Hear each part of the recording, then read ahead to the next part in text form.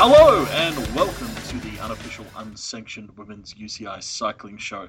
My name is Dan, and with me, as always, to discuss all things French racing is my good friend Sarah. How are you, Sarah? Oh God, wasn't the GP de Plouay? I mean, it is consistently one of the best races of the year. Yeah, absolutely consistently one of the best races of the year. But this year, oh my God! Well, look, Oh to be my God. completely honest with you, what I saw of it was fucking amazing. But I have to confess that I only saw the last 30k.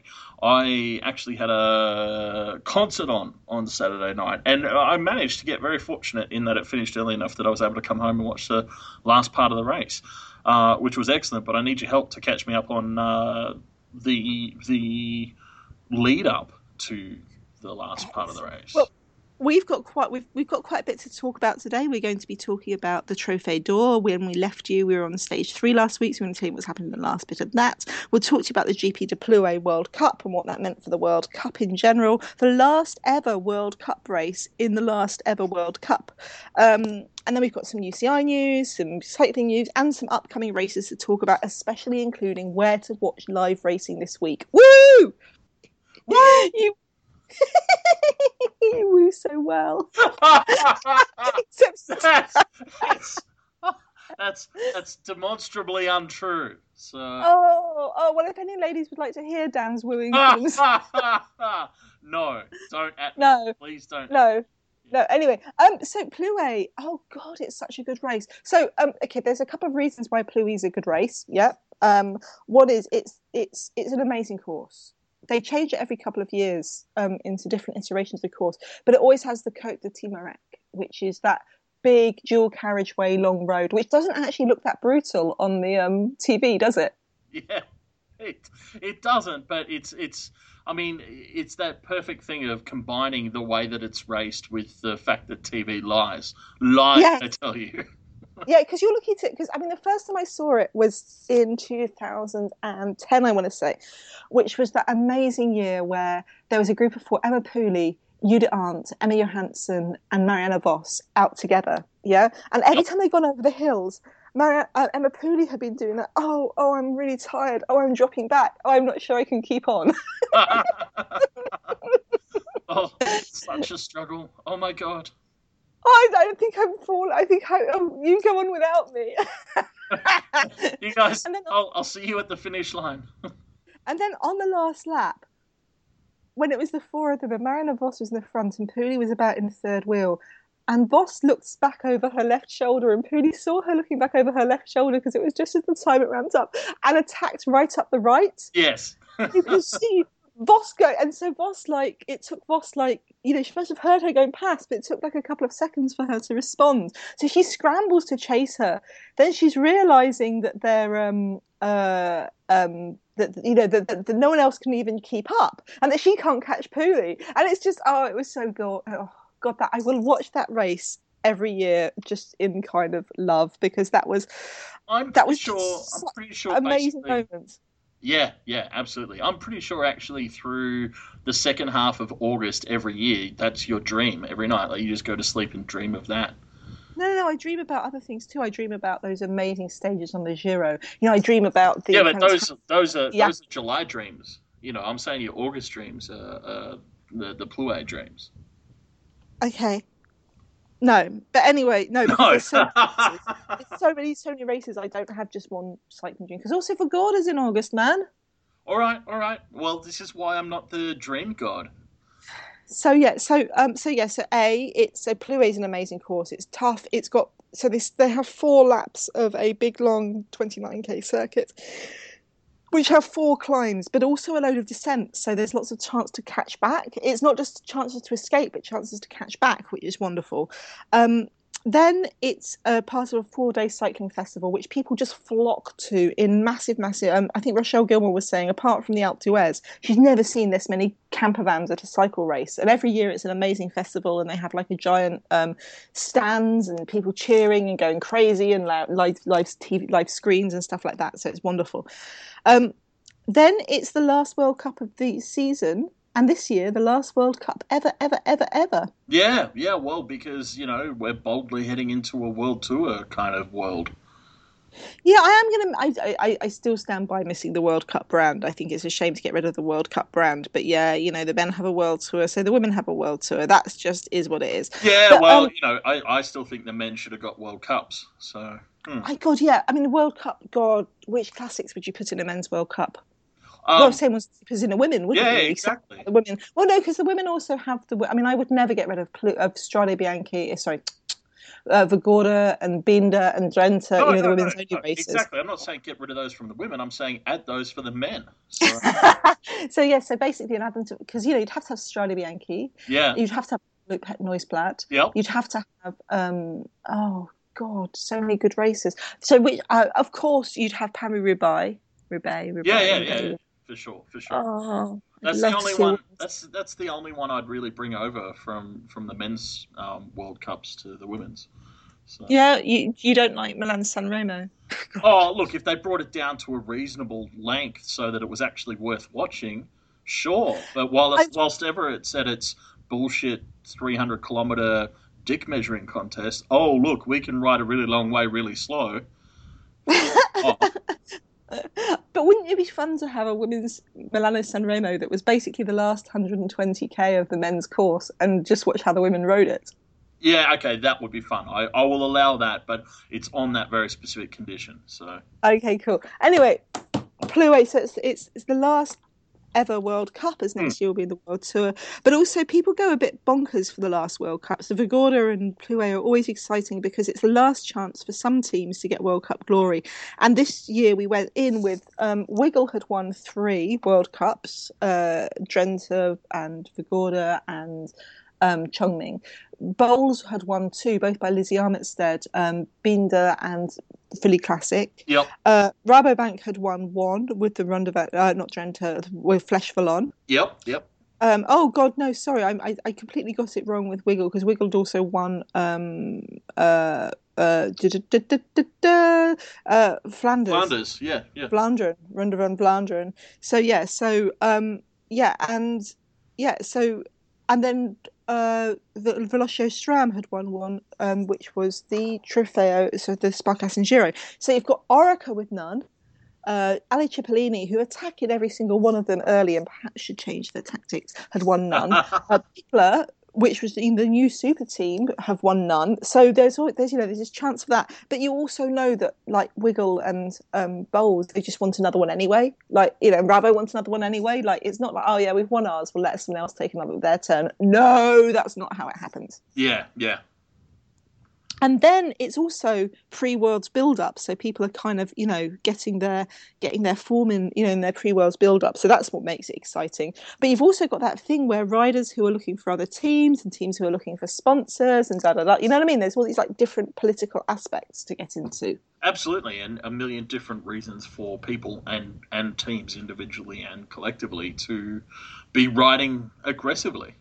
And so it's beautiful course. The thing that's hilarious about it is when they come out of Plouay, they go through this amazing forest, which is stunning on the overhead shots. There was this one shot where they ride along a river through this forest, and the forest is huge and green and kind of untouched and undulating. And then this river's snaking alongside the road nearer and further. And as the helicopter shot went across it, you could see the reflections of the clouds in the river and a flock of birds flying up from the trees and flocking together in front of the peloton and in front of the camera. It was beautiful, but that does mean no mobile phone signal for most of the course. Yeah. Okay. Yeah. True.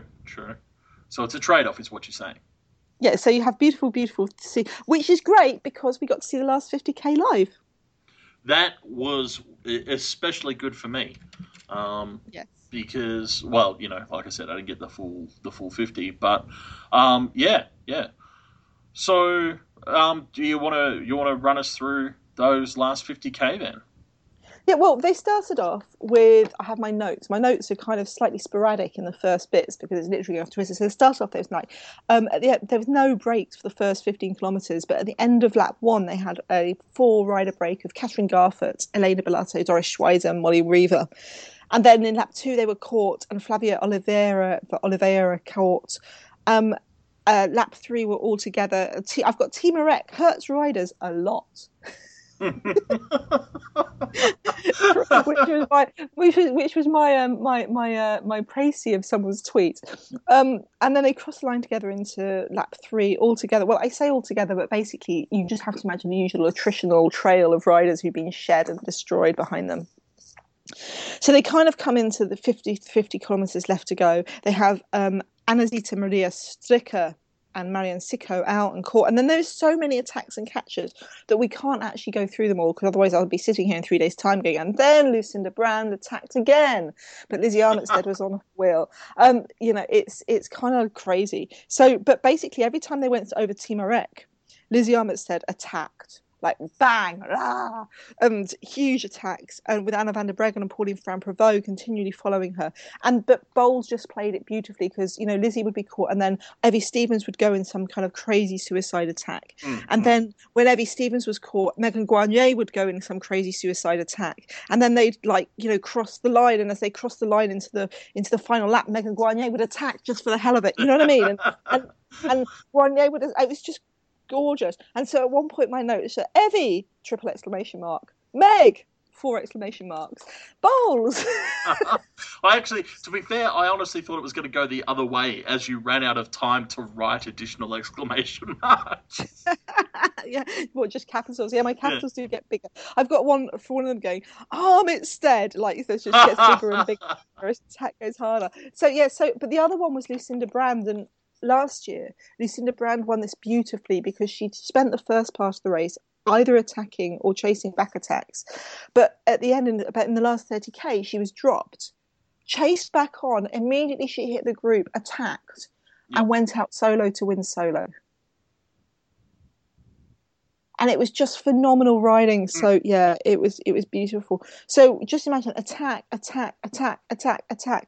they end up with like some really interesting formations and movements. And we talked last week a little bit about how you can tell who the peloton respects as another rider by who marks them, because every time Lucinda Brand attacked, Armitstead was on her wheel.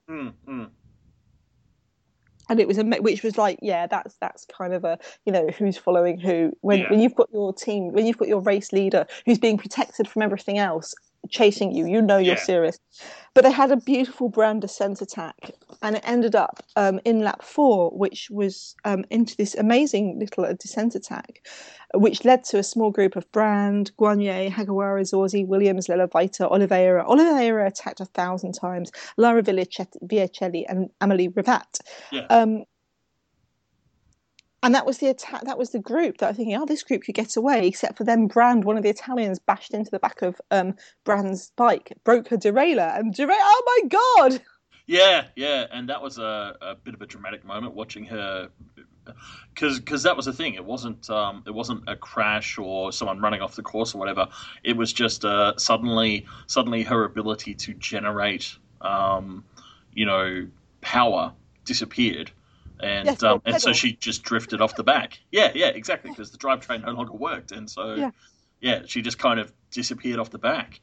Yeah, and then you had that thing where it's very, very funny, where the commentator, where Ant McCrossan was talking a lot about how Guarnier's not working because Guarnier's got working for people behind. It's like, she's not the only one. I don't think Lizzie Williams is in that group for herself. Exactly. Emma Johansson, same Mayuko, But anyway, let's go with that. And Ant McCrossan, God bless him. Bless his heart, as they would say in South America. I mean, what's the Australian version? So it was the only man in in Australian. Oh man, all right. So in Southern America, in your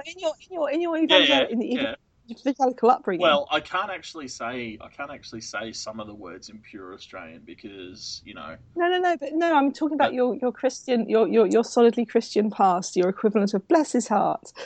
In this lady way. Gee. What would your mum say about someone when she was wanting to say, bless his heart in that way?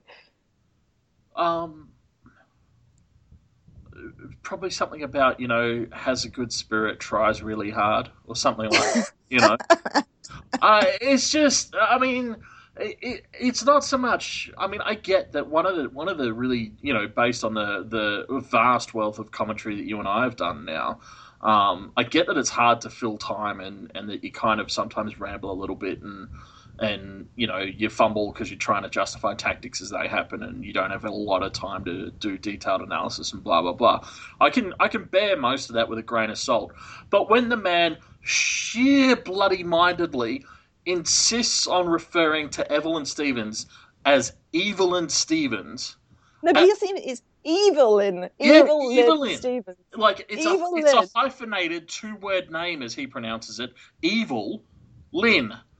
I think the problem is that Evil Lynn was a She-Ra baddie. I reckon he watched too much She-Ra as a kid, and so he says Evil Lynn Stevens because he's thinking of Evil Lynn, the She-Ra baddie. It pisses me off the same way when Australians call, guys named Jorge George because they're too lazy to learn how to pronounce their name. It fucks me off. You see, my version is the Emma Jo Hansen. Yeah, that too, absolutely. Emma Jo Hansen. It becomes hyphenated the way he says it. It's Joe-Hansen, as if he's Emma Jo. No, it's Emma Jo hyphenated. Yeah, and then Hansen is the surname. Yeah, but as if she's the long-lost Hansen sibling that makes up the rest of the family musical group or something. God, I'm earworms. I hate you. It's so fucked. It's like, oh, Jesus, come on, Ant. You literally get paid for this. You can do better. So, Ant loves the show, listens every week, big fan. Hi, Ant. Good to have you aboard. That's just some friendly feedback from me. So basically, Evil Lynn Stevens and Emma Jo Hansen were very, very high up in this race. And on the penultimate time over Timor-Leste, another amazing Armitstead attack. This is literally the one where I start writing Armitstead and it gets bigger and bigger as I write. With Van der Breggen chasing and Lisa Longo Borghini and Ashley Moolman and Emma Jo Hansen and Ash Moolman again and Pauline Ferrand-Prévot.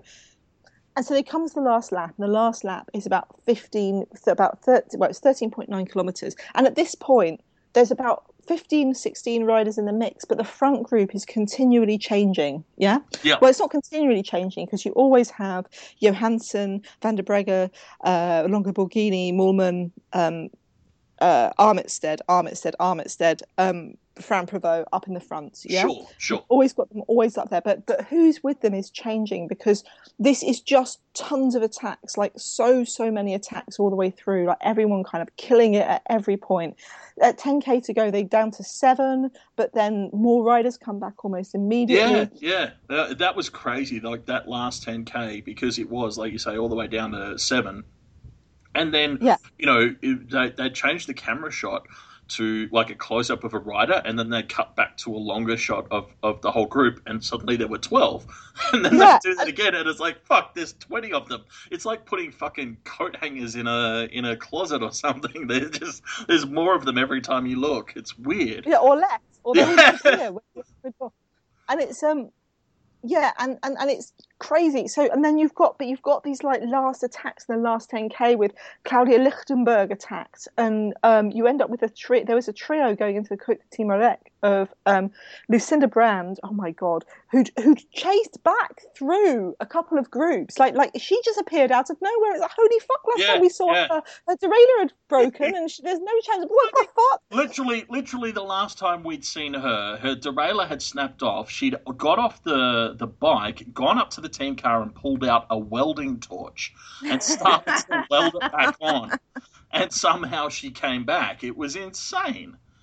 Yeah, so you have sorry, I'm confusing my attacks. Anyway, so you end up with like tons and tons and tons and tons of attacks, and you end up with Claudia. Who was it? It was Claudia Lichtenberg, Elena Cecchini, and I want to say Evelyn Stevens. Who knows at this point on the last attack out solo? But then you've got Lucinda Brand attacking behind, and Lizzie chasing her, and all these different riders attacking, and just like, fuck me, it was incredible. Just go to the video. If you can't watch the full thing, just watch the last 10k. Yeah. It's super, super useful because they actually put countdowns in the in the graphics. Yeah. Yeah, so that's super, super amazingly useful. Just watch it because it's just like, holy fuck! But the amazing thing is they kind of end up with a final group of 5 riders coming into the. My notes just go crazy at this point. They have five riders coming into the final, which after the final Côte de Timarec, where Lizzie attacks again. It's Lizzie, Elisa Longo Borghini, Anna van der Breggen, Ash Moorman, and Emma Johansson. Yeah. Yeah. Yeah. And you have this amazing moment in the end where Elisa attacks in the last couple of kilometres and Anna van der Breggen chases her down. And on Twitter, everyone's going, no, Anna, because at the moment, because Jolien Dora was leading the World Cup, but Jolien wasn't riding today. And Anna van der Breggen was second in the standings with Lizzie Armitstead third. And Anna just had to finish a couple of places behind Lizzie, if Lizzie won or came second or whatever, for Anna to take the overall series. So at this point, everyone's going, no, let Elisa win and then you can win the series. But I think this is a fundamental misunderstanding of the value of the World Cup, because pretty much every rider I've spoken to ever in the and I've asked about this, I've always gone, yeah, you know what, the World Cup's a nice thing to have, but I'd rather win the race. Yep. Do you remember when I asked Emma Johansson about that? Yeah, and she's like, World Cup. What do you think of the World Cup? She's like, no, because you can win the World Cup without even winning a race. Without even winning a race, exactly. I want the race. I want the race. I want the race. God damn it! I want the race. So yeah. So I mean, but I think it's because Anna. I mean, some people go, "Oh God, Anna, she's got no tactics." But actually, letting Elisa go and win the race that's not how they work in Rabo. You know what I mean? What you want is to win the race and the series. But it turned out to be a mistake because they get caught. The 5 riders are coming into the finish together, and literally as they hit the finish line, this other group of 4 riders, which is Evelyn Stevens and Eleanor Cecchini and Pauline Ferrand-Prévot, catch them literally on the line. Like literally on the line. Oh my God. But it's too late because Lizzie Armitstead has started her sprint and finishes the race like with plenty of time to cross the line, arms in the air. She's won her 3rd World Cup of the season. I mean, and again, our favourite commentator, Ant, was absolutely stunned that Lizzie knew how to operate a zip. So... yeah, she even had time to do up her jersey. He kept talking about how she was able to do up her zipper, as if this is a technological feat that women have not yet mastered. So... yeah. Amazing. It was so exhilarating. I mean, I'm not doing this race justice. You have to watch at least the last 10K. I'd say the last lap. I'd actually say the whole last 50K. I mean, the highlights, someone was saying, yeah, the highlights kind of gave it away, which was a bit disappointing because, like how they choose a splash picture for the YouTube account? Yeah, that's disappointing because honestly, it was, I mean, to use a phrase that we use all the time on the show, it was a real nail biter of a race. I don't think either of us has ever actually said that before, but it really was one where, like, honestly, I mean, you get down to that final, I think even 20K, and by then there's enough of a selection, but there are still so many strong riders with really interesting opportunities. It could have gone so many different ways. And then, as you say, Lizzie launched her sprint, timed it perfectly. It's kind of what she does. But, right up until that moment, it really was, especially with them about to be caught by that group behind, anybody's game. Because Pauline Ferrand-Prévot, who was in that behind group, caught and sprinted to 3rd. So the final top 10, first Lizzie Armitstead Bowles, 2nd Emma Johansson, 3rd Pauline Ferrand-Prévot, 4th Ashley Moolman-Pasio, 5th Claudia Lichtenberg, who'd also been in that second group, 6th Anna van der Breggen, 7th Eleanor Cecchini, 8th Evelyn Stevens, 9th Elisa Longo Borghini. Amazing. Like, just amazing. And people, and I don't, the thing about Anna van der Breggen not chasing after Elisa and catching her and not going for the road series, I kind of see what some people's points are about that, but I think it would have made a slightly disappointing race if at that point Elisa had attacked. Well, I'd have loved it if Elisa had won because I'm a big Elisa fan, but if at that point Elisa had attacked and no one had chased her down because they were all thinking about the World Cup standings, I'd have been very, very disappointed.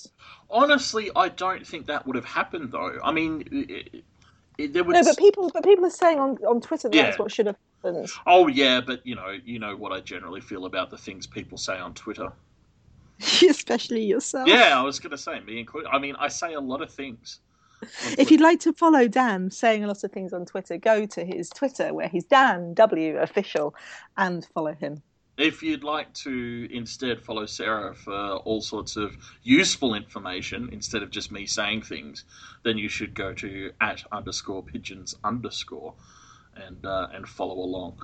I tend to yeah say things today. Mm. That's kind of my Twitter thing. Yeah, Dan does tweet his things I said today, which I know for a fact he edits. I do not, except occasionally to clarify. Like I did one on Saturday about because what I actually said was I'm 2 beers in, but I was in a Bavarian restaurant, so it was 2 liters of beer, and I felt that warranted editing the word liters in because it made more sense that way. So you know, I mean, lightly edited, but for your edification, dear friend. That's how it works. Yes. If you want to see the amazing, a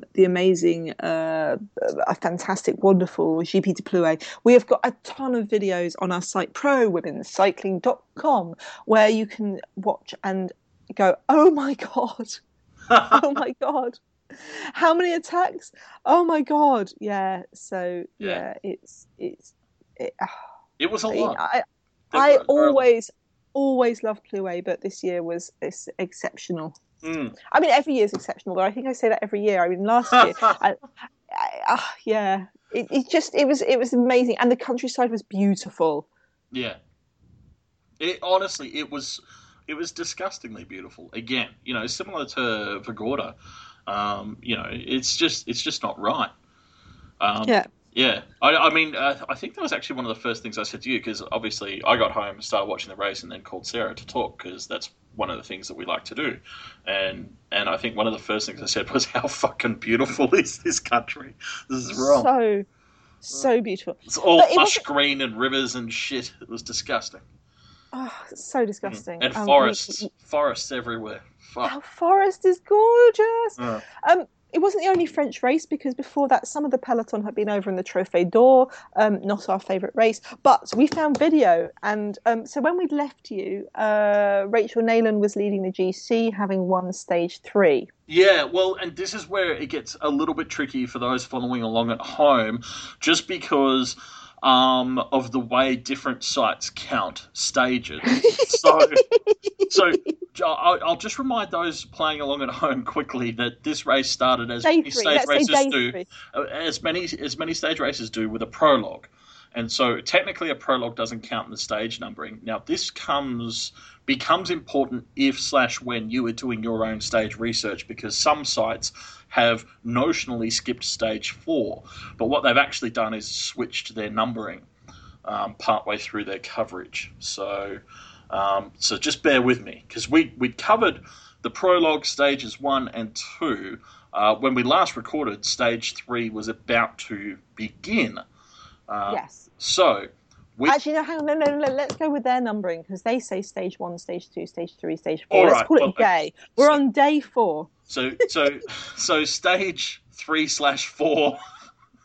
Day 4. Day Is 4 of the race. It sounds like your brother. Tuesday the 25th of August. Yeah. There was a stage from which was an 88.5 kilometer loop, basically from Villequiers back to Villequiers. And in the tradition of Trophée d'Or, that is the grand total of race information that we have, and we know that it was comfortably won in a sprint finish by Dava Tuzlater from Imper Sottili Jusfred. No. I know. Except that's what would have happened, but as Sarah said, there's video from this stage, and so actually what happened was the sprint was up a little bit of a rise, and as David crested it, She thought she was winning solo, didn't she? yeah, she thought she was out of Because she was out of the group because she'd and been in the group. There'd been groups that had been. We can't really tell that much, but basically there was a group which had Dave Leiter from Impersotto Just Freddy, Laura Viacelli from Michaela Fanini, Hanka Kupfernagel, the legendary Hanka Kupfernagel for Germany, Order Bianic from Vienne Futuroscope, and Anisha Bakermans from Lotto Belisol. yep. And so as they turned the corner, and Dava, as she crested this little bit of a rise, sat up and threw her hands in the air to celebrate. And at that moment, Anisha Vakemans for Lotto Soudal put her head down, pedaled a little bit harder, and flew right by to actually claim the stage victory. And then Dava, who obviously, on immediately sighting Anisha, realised her mistake, had grabbed her bars and tried to sprint through, but was slamming her fist on her handlebars in what I can only imagine a weird combination of embarrassment and rage and other tumultuous emotions. I will never get bored of the premature celebration video. Even saying it sounds dirty, doesn't it? The premature celebration is one of my favourite things. I love it. Guess what this episode's called now? Oh God, no! I look, yeah, it's kind of amusing, but I can't help. I always just feel really sorry for the person in Dave's position. Like that's, oh man, I just have a lot of empathy for that. I mean, it happened last year in the under-23 women's European Championships, where Elena Cecchini was thinking that she'd won, and she hadn't because Sabrina Stultians was sprinting incredibly fast and snuck, like literally, when it looks like they're sneaking literally underneath the raised arm. That's my favourite. You know, when someone's got their arm out to celebrate, and it looks like they're like ducking their head to come under the arm. That I know it's like in the weird camera angles. That's what I like best. I just think it is gutting. It must be so gutting and so embarrassing because it's like. And I think that's part of why I have so much sympathy for it, is because I imagine it's the kind of thing that just haunts you for quite a while afterwards. Do you reckon that your teammates just mock you and mock you? I think it would probably depend a fair bit on the team, but I imagine that there are stages of it where, like, at first, like, just nobody mentions it, and then maybe later when it's calmed down a little bit, there's a few jokes. But I think I imagine there'd be a very fine line between that being funny and becoming the kind of, rod for your back that just quietly destroys your soul. Yeah, I think I'd probably try really hard not to mention it, and then you'd say something by accident that sounded like it, like you'd be so gutted to mention it to your friend because you knew your friend was dying of embarrassment. Because that's the thing, it'll be like 2 years later, and someone else will do it at a different race, and everyone will be like, "Oh, watch this video," and then they'll get partway through it, and someone will go, "Isn't that like the Trofeo d'Oro?" And then everyone will turn and look at you and just go quiet. So yeah. But on the other hand, we wouldn't be talking about it if we'd have just gone, oh yeah, David Leiter won, blah blah blah blah. We just wouldn't have spent any time on it at all. Otherwise, would we? True. So and being hugely influential media icons as we are, I'm sure that will give a marked rise to poor David's career prospects. So that's definitely a silver lining for sure. So what happened in the last stage?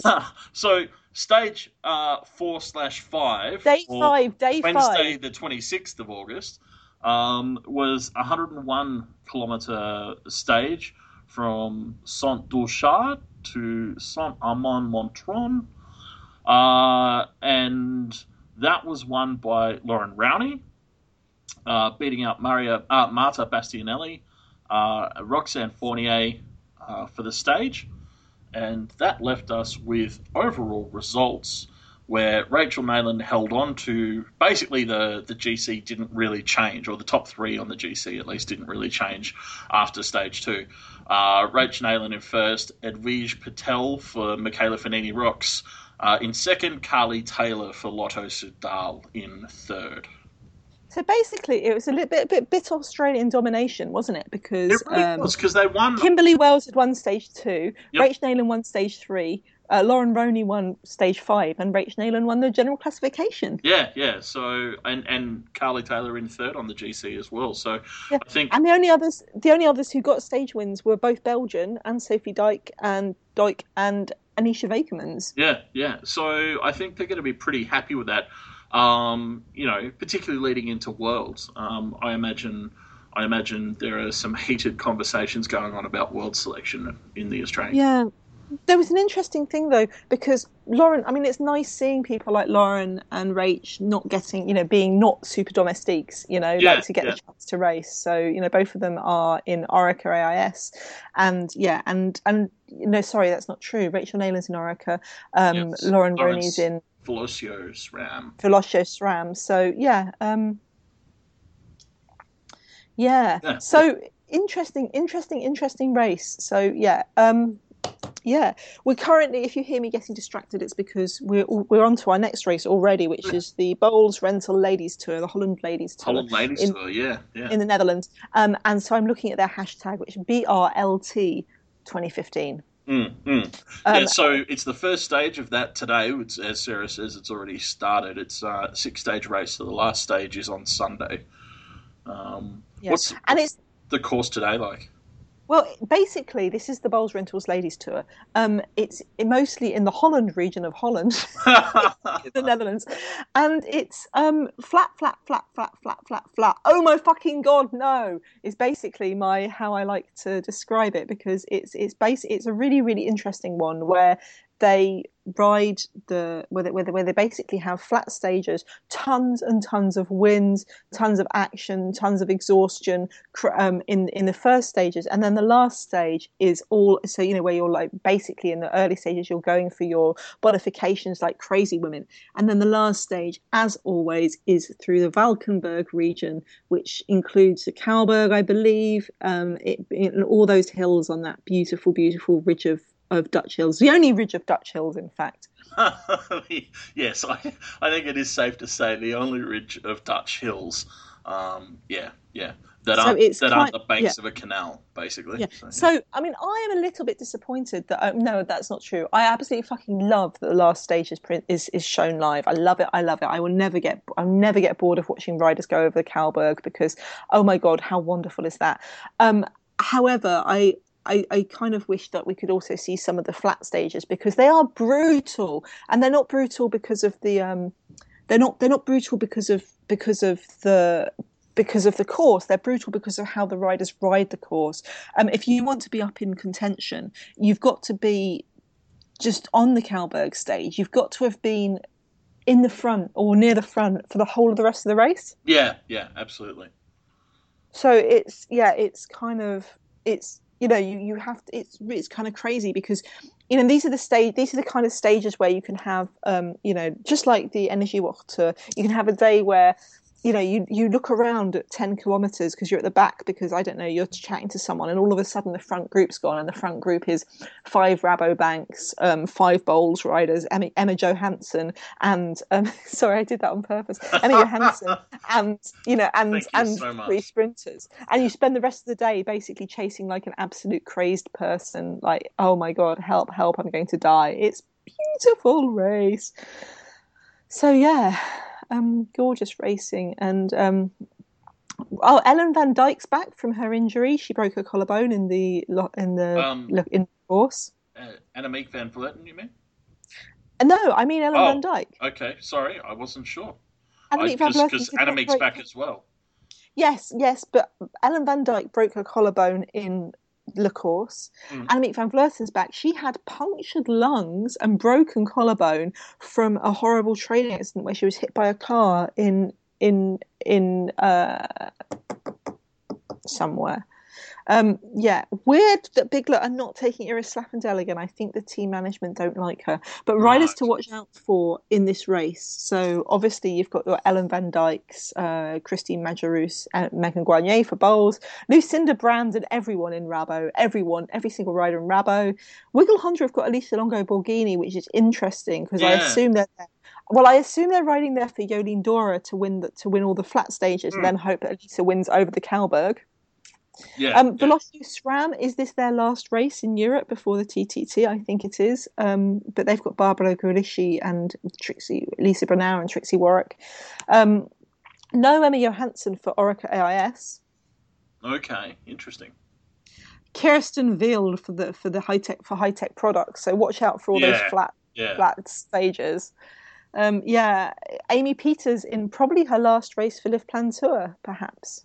Ah, that's a good point. Yeah. Because we said that it was gossips about last week, and it's been announced today that she has moved to Wiggle Honda.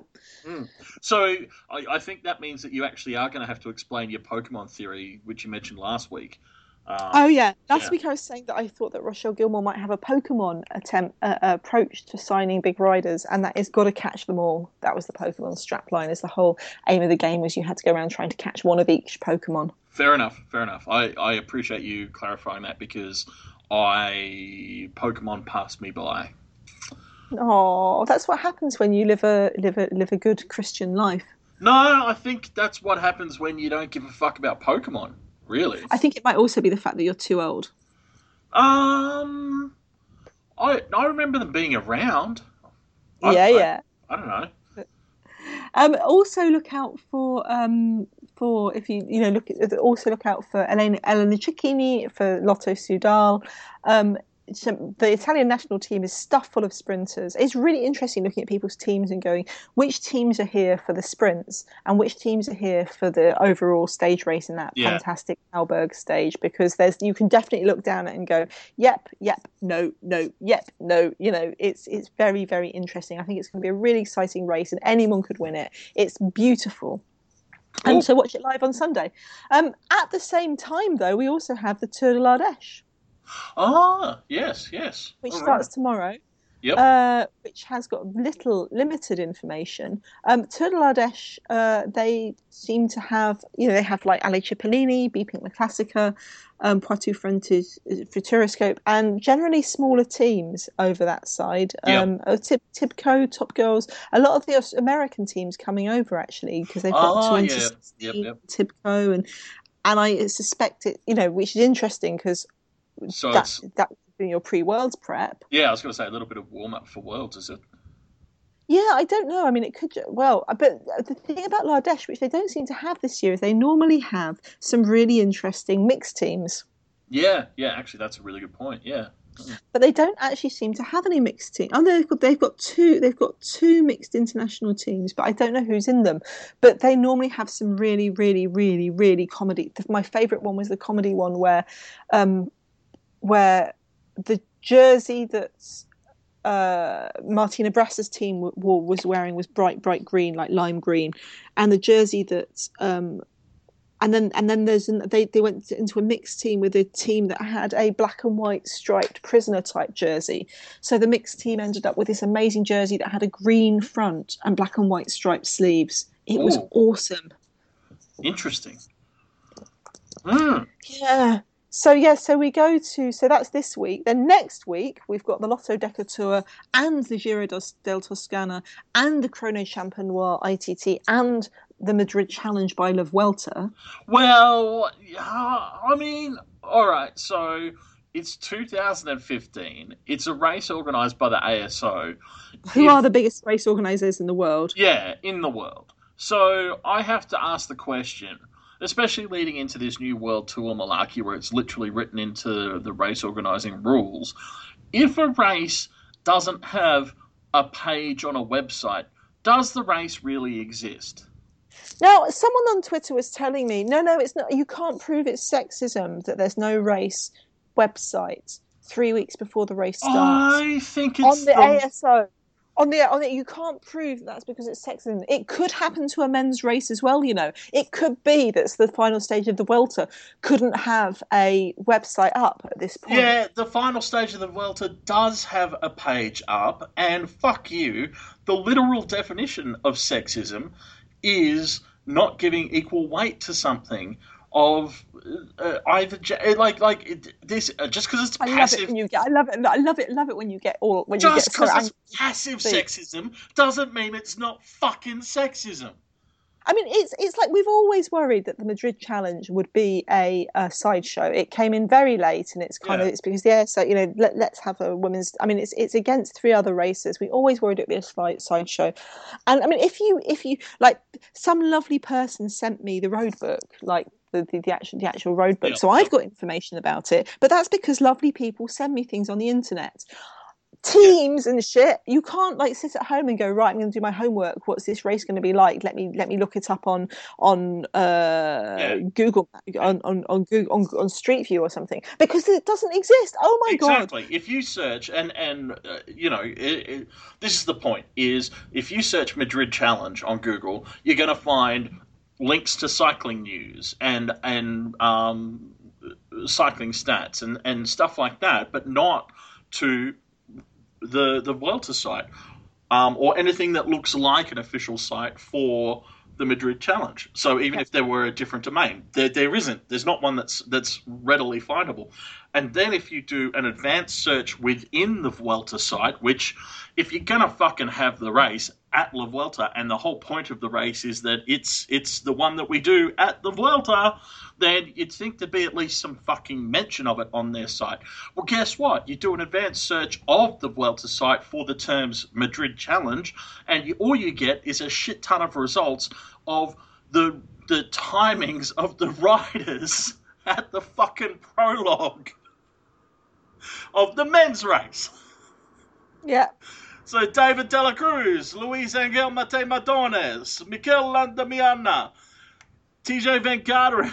Like, there is nothing about this race on their fucking website. And it's not just there. It's yes. Let's deep breath, dear. Deep breath. But yeah, no problem looking at stage 21 of the fucking men's race. I can look that up right now and see the route, the profile. I can find out the current standings. I can find out the stage results of every stage it's run. So, like, it's not like they don't have someone already doing this. How fucking hard is it to put up one page with some basic info? Not very hard is the answer. So, yes. Good news, though. Let me tell you something good, because that'll make you happy. We spoke briefly about the UCI, and there have been 2 announcements in the last week about things they're doing. They are putting on a scholarships for women to go to the DS course in Agra. Yeah, which is actually a great initiative. And one of the things that I was pleased to see, because I saw that flash around Twitter a couple of days ago, and then I saw another comment from Tracy Gaudry that apparently they've had a huge number of responses, which is even better. So, yeah. Now, I did have Stefan Wyman, who I have tons and tons of respect for in the Matrix Pro Cycling team. Stefan was saying, I think it's shit that it's women only. I think it should be people involved in women's teams. However, I do take his point, but that's not what it was about. This is specifically about getting women involved in de-essing. And that can be involved in de-essing men's teams as well as women's teams. Exactly. I take Stefan's point that it's a shame that the women have to spend, so much. It's a shame that the women's have to spend so much money. Women's teams have to spend so much money to go on this mandatory course.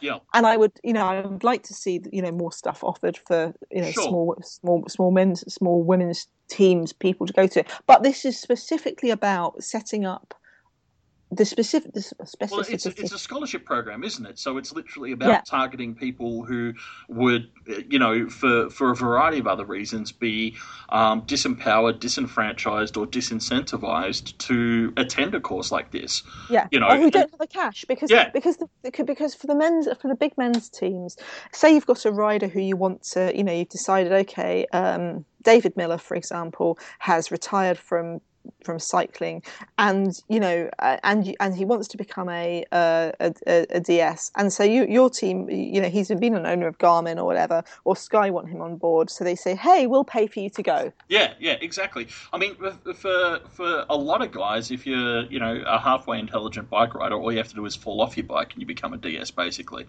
So yeah, like you, I take Stefan's point, but I view this initiative specifically as like a lot of these sorts of scholarship programs in any sort of field, as directly addressing gender inequality and also the pathways for women into sustainable careers within the sport.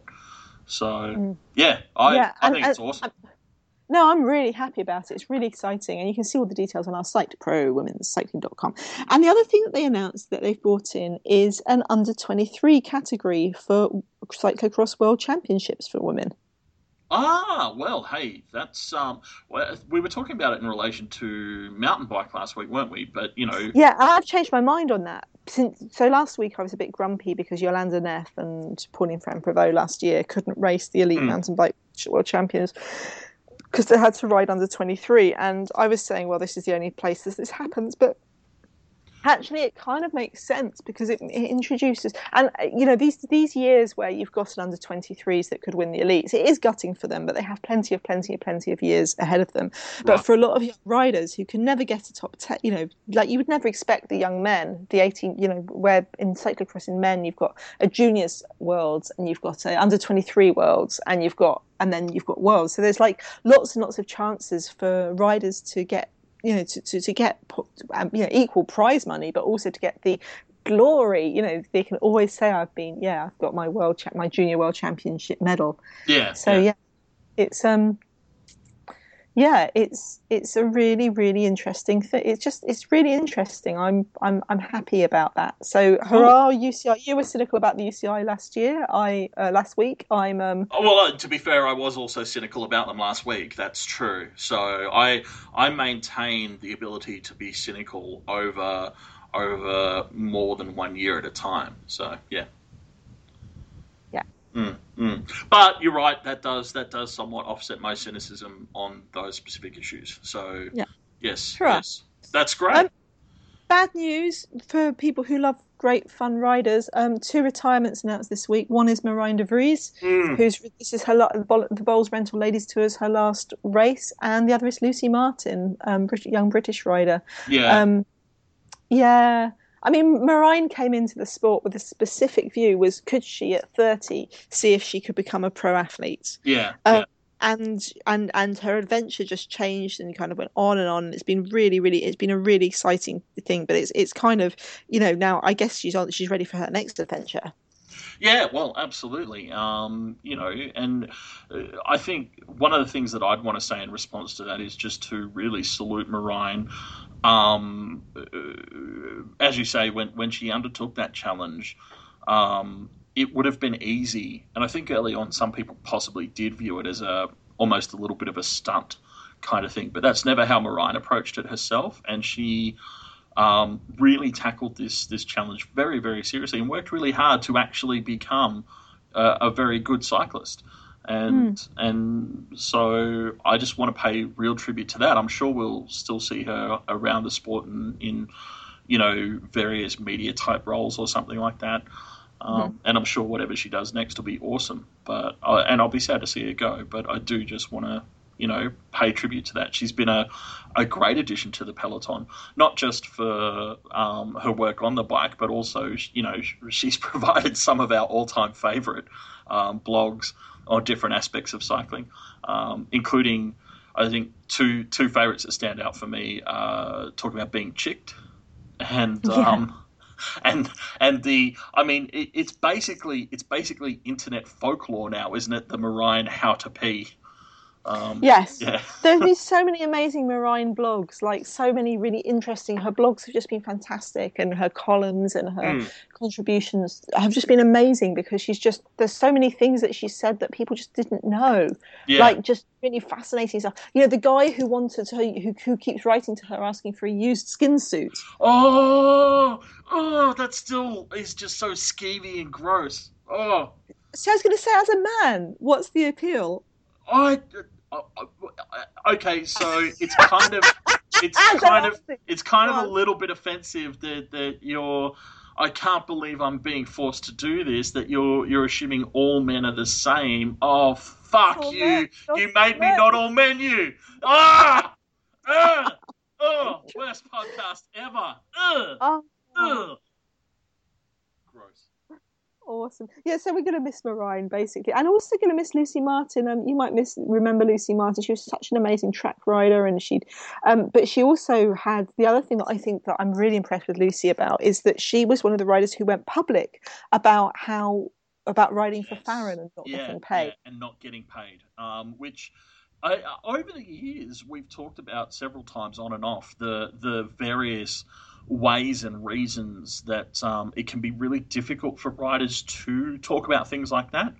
Not least because it tends to make teams even worse at actually paying you. Yeah, which is weird. Yeah, and so it can be a very, very difficult thing for a young cyclist to have to confront. And so, yeah, absolutely, full respect to Lucy for being able to speak out about that when it was happening. Yeah. I mean, also the interesting. I'm thinking a lot at the moment about the concept of the missing stair, which is like this concept that came up through a blogger who's basically saying that you end up with like something where everyone. She was talking about it in the terms of sexual assault and stuff, but you end up with like rather than take action, you end up with everyone kind of like walking around this like, and then as if there's Oh yeah, stair. You go into a house where there's a missing stair, and rather than fix the stair, everyone just warns you, "Hey, look, be careful. The third stair's not there, or whatever." Yeah, the third step's missing, and then if you go up and down enough times, eventually you get the hang of it, and you barely even notice. Yeah. So, but I kind of think about that about Farron because like I've said before, I knew for like 4 years, I guess, that Farron didn't pay their riders and were an awful. And I just assumed that was common knowledge. Yeah. But you never talk about it out loud because you can't prove it. You've only heard it in rumors and stuff like that, or people have told you off the record. But I just assumed that all the riders knew too. And it's really, really, I'm really struggling at the moment with this concept of the missing stair and what happens what happens when you just assume that everyone knows that this shit is happening, don't talk to him, he's a creep, and don't, you know what I mean? Like, I'm very, very proud of Lucy Martin that she put herself out there. Absolutely. And was the one to actually just make explicit what I thought was common knowledge, but in terms of protecting other riders. Yeah. Interesting. Was very, very important to me. Very important. Yeah. Is absolutely important, and as you say, not just from addressing what was happening to her, but addressing it for other riders, and exactly that sort of reasoning. It's given me a little bit of an idea, which I don't think we should talk about yet, but I'm going to talk to you about this after we finish recording. I have an idea. I always like it when he has ideas. It's probably terrible, but it'll be awesome. Yeah. Tell me about that video you liked this week. Oh, look, it's just a bit of fun. It's a video I actually found this morning. It's just a bit of bike ballet. We'll throw it in the post for a look. It's short, but it's very cool. It's it's just classic. I guess my joke this morning, because Dr. Brady O'Donnell. Big fan of the show, long-time listener, first-time caller, g'day Brady, is in the same time zone. And so it amused me to tweet this morning, asking if it was her influence taken to its logical conclusion, because the writer in question does some pretty bloody impressive gymnastics via, I guess what you could call elaborate track standing. So I don't want to give too much away, but let me put it this way. Have you ever seen someone ride a track bike upside down backwards? Because I have. My God. Yeah. So I do check out this video is kind of what I'm saying. Have you ever seen someone track stand while, I know how much you love Tiffany Cromwell super winning on the bike. Have you ever seen someone stand on the handlebars? No. I have. Oh no, I have seen people stand on the handlebars because I have watched a lot of those Red Bull bike crazy videos. But yes. Okay. Well, all I'm saying is there's stuff here to see, and it's pretty cool. So yeah, enjoy. Mm. What about yourself? Is there anything else that we should point out or mention? Or... I want to point out that the mountain bike and trials, since we're talking about trials, mountain bike and trials world championships are on right now. Nice. Today, you might have missed this already. There's the eliminator, but it'll be live. You can watch that again. The trials apparently isn't live, but at the weekend we've got the downhill and the cross country world finals are all shown on the live feed of the Red Bull bike. Yep. So all of this is how to watch all of this is on my site prowomenscycling.com, and that's where I'll put up how to watch the Bowls Rental Ladies Tour, and you can also see everything we talked about and some things we didn't on today's podcast post. Please go and have a look. Thanks for hanging out with us. We'll be back next week to talk about the Bowls Rentals Ladies Tour of Holland.